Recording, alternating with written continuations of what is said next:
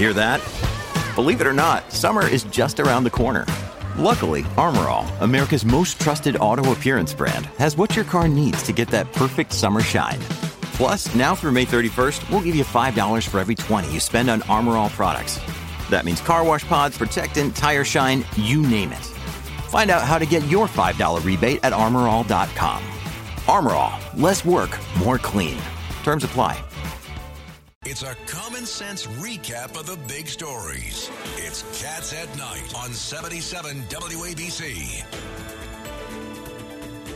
Welcome back to the John Catsimatidis Cats at Night show. Right now on the line for us, our Renaissance man himself, our resident genius, Dr. Peter Mikolos. And before the break, because now people are talking about getting electric cars, right, with the gas prices. But you're saying not so fast. What do you have for us, Dr. Mikolos?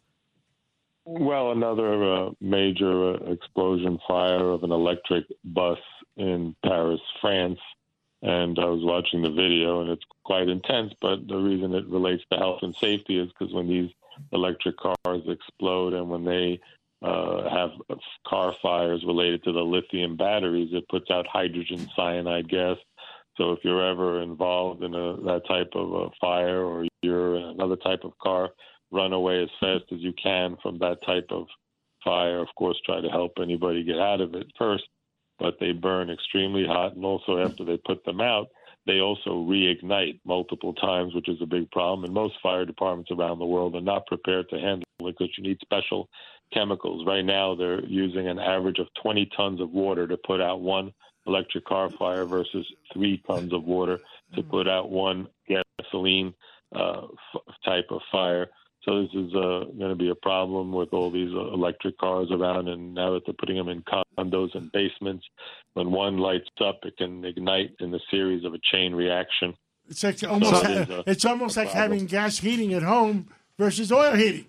So, Peter, there are billions of dollars in the current bill that's in conference, the innovation bill they call it, for electric school buses for kids to make it national. What do you think of that? Yeah, no. Well, I think that's a big problem, and until these issues are worked out, and also the issues of the electromagnetic fields and the concept of this being a large reverse Faraday cage that some scientists are concerned about, with electric motors, Wi-Fi, and Bluetooth all bouncing around inside this metal box. We don't even know what the long-term health risks are going to be. So there's a lot of unanswered questions. And, you know, here on WABC, we always want to try to get to the truth. And I don't think we've rush into technology. Dr. Peter, we've been doing this for a few years now. I don't think we were wrong once yet. Well, you haven't been wrong. I mean, even the redistricting, it started thanks to you. Thanks to you and Ed Cox here. That you two are instrumental, and you saved New York. We fight New York. You saved New York from the grips of the Socialist Party. We better save New York this November. Ed Cox, tell exactly the truth. Tell them. Tell them, yeah. Tell them. We better save New York from this November. I tell you, otherwise we're going to lose New York if we don't make it safe. What do you say, Curtis? Oh, absolutely. Although I have some news on that front with the redistricting.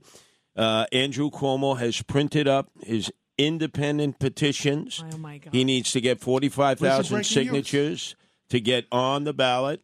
It's expected that he will make the final decision within days, just waiting to see if every election is going to be in August. That means statewide, governor, controller, lieutenant governor, assembly, Senate. That deserved the breaking news. Okay, hit the breaking news. Hit the breaking news. Okay, WABC. say it again. Say it again what you just said, because this is huge. Has This is some good huge. authority. That control room is alive. He's as well. running. I've been predicting this. We did. Andrew We said it. Andrew We did. Cuomo has the It's going petitions to be a printed three-way up. race now, you think? Yep, What do you he think, needs Curtis? 45,000 signatures. He'll easily get that because you can Yeah, collect but who do- signatures wait, from anybody. Wait a second, but who does that hurt in November? Oh, Well, that'll Oh. guarantee a Republican governor.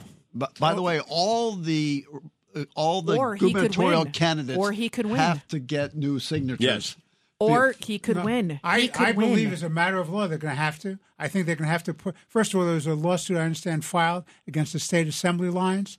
The same rule that the Court of Appeals articulated with respect to defective process, unconstitutional. All right. Let me go on with Dr. Michalos. Well, I wanted to ask Dr. Michalos. You have a cure for politics. I wanted to ask Dr. Michalos. A cure for politics, yeah. The pot candy. How devastating is marijuana to children? Does it kill brain cells? Does it make them mind old? Does it alter their minds? Tell us about it, just how dangerous this is.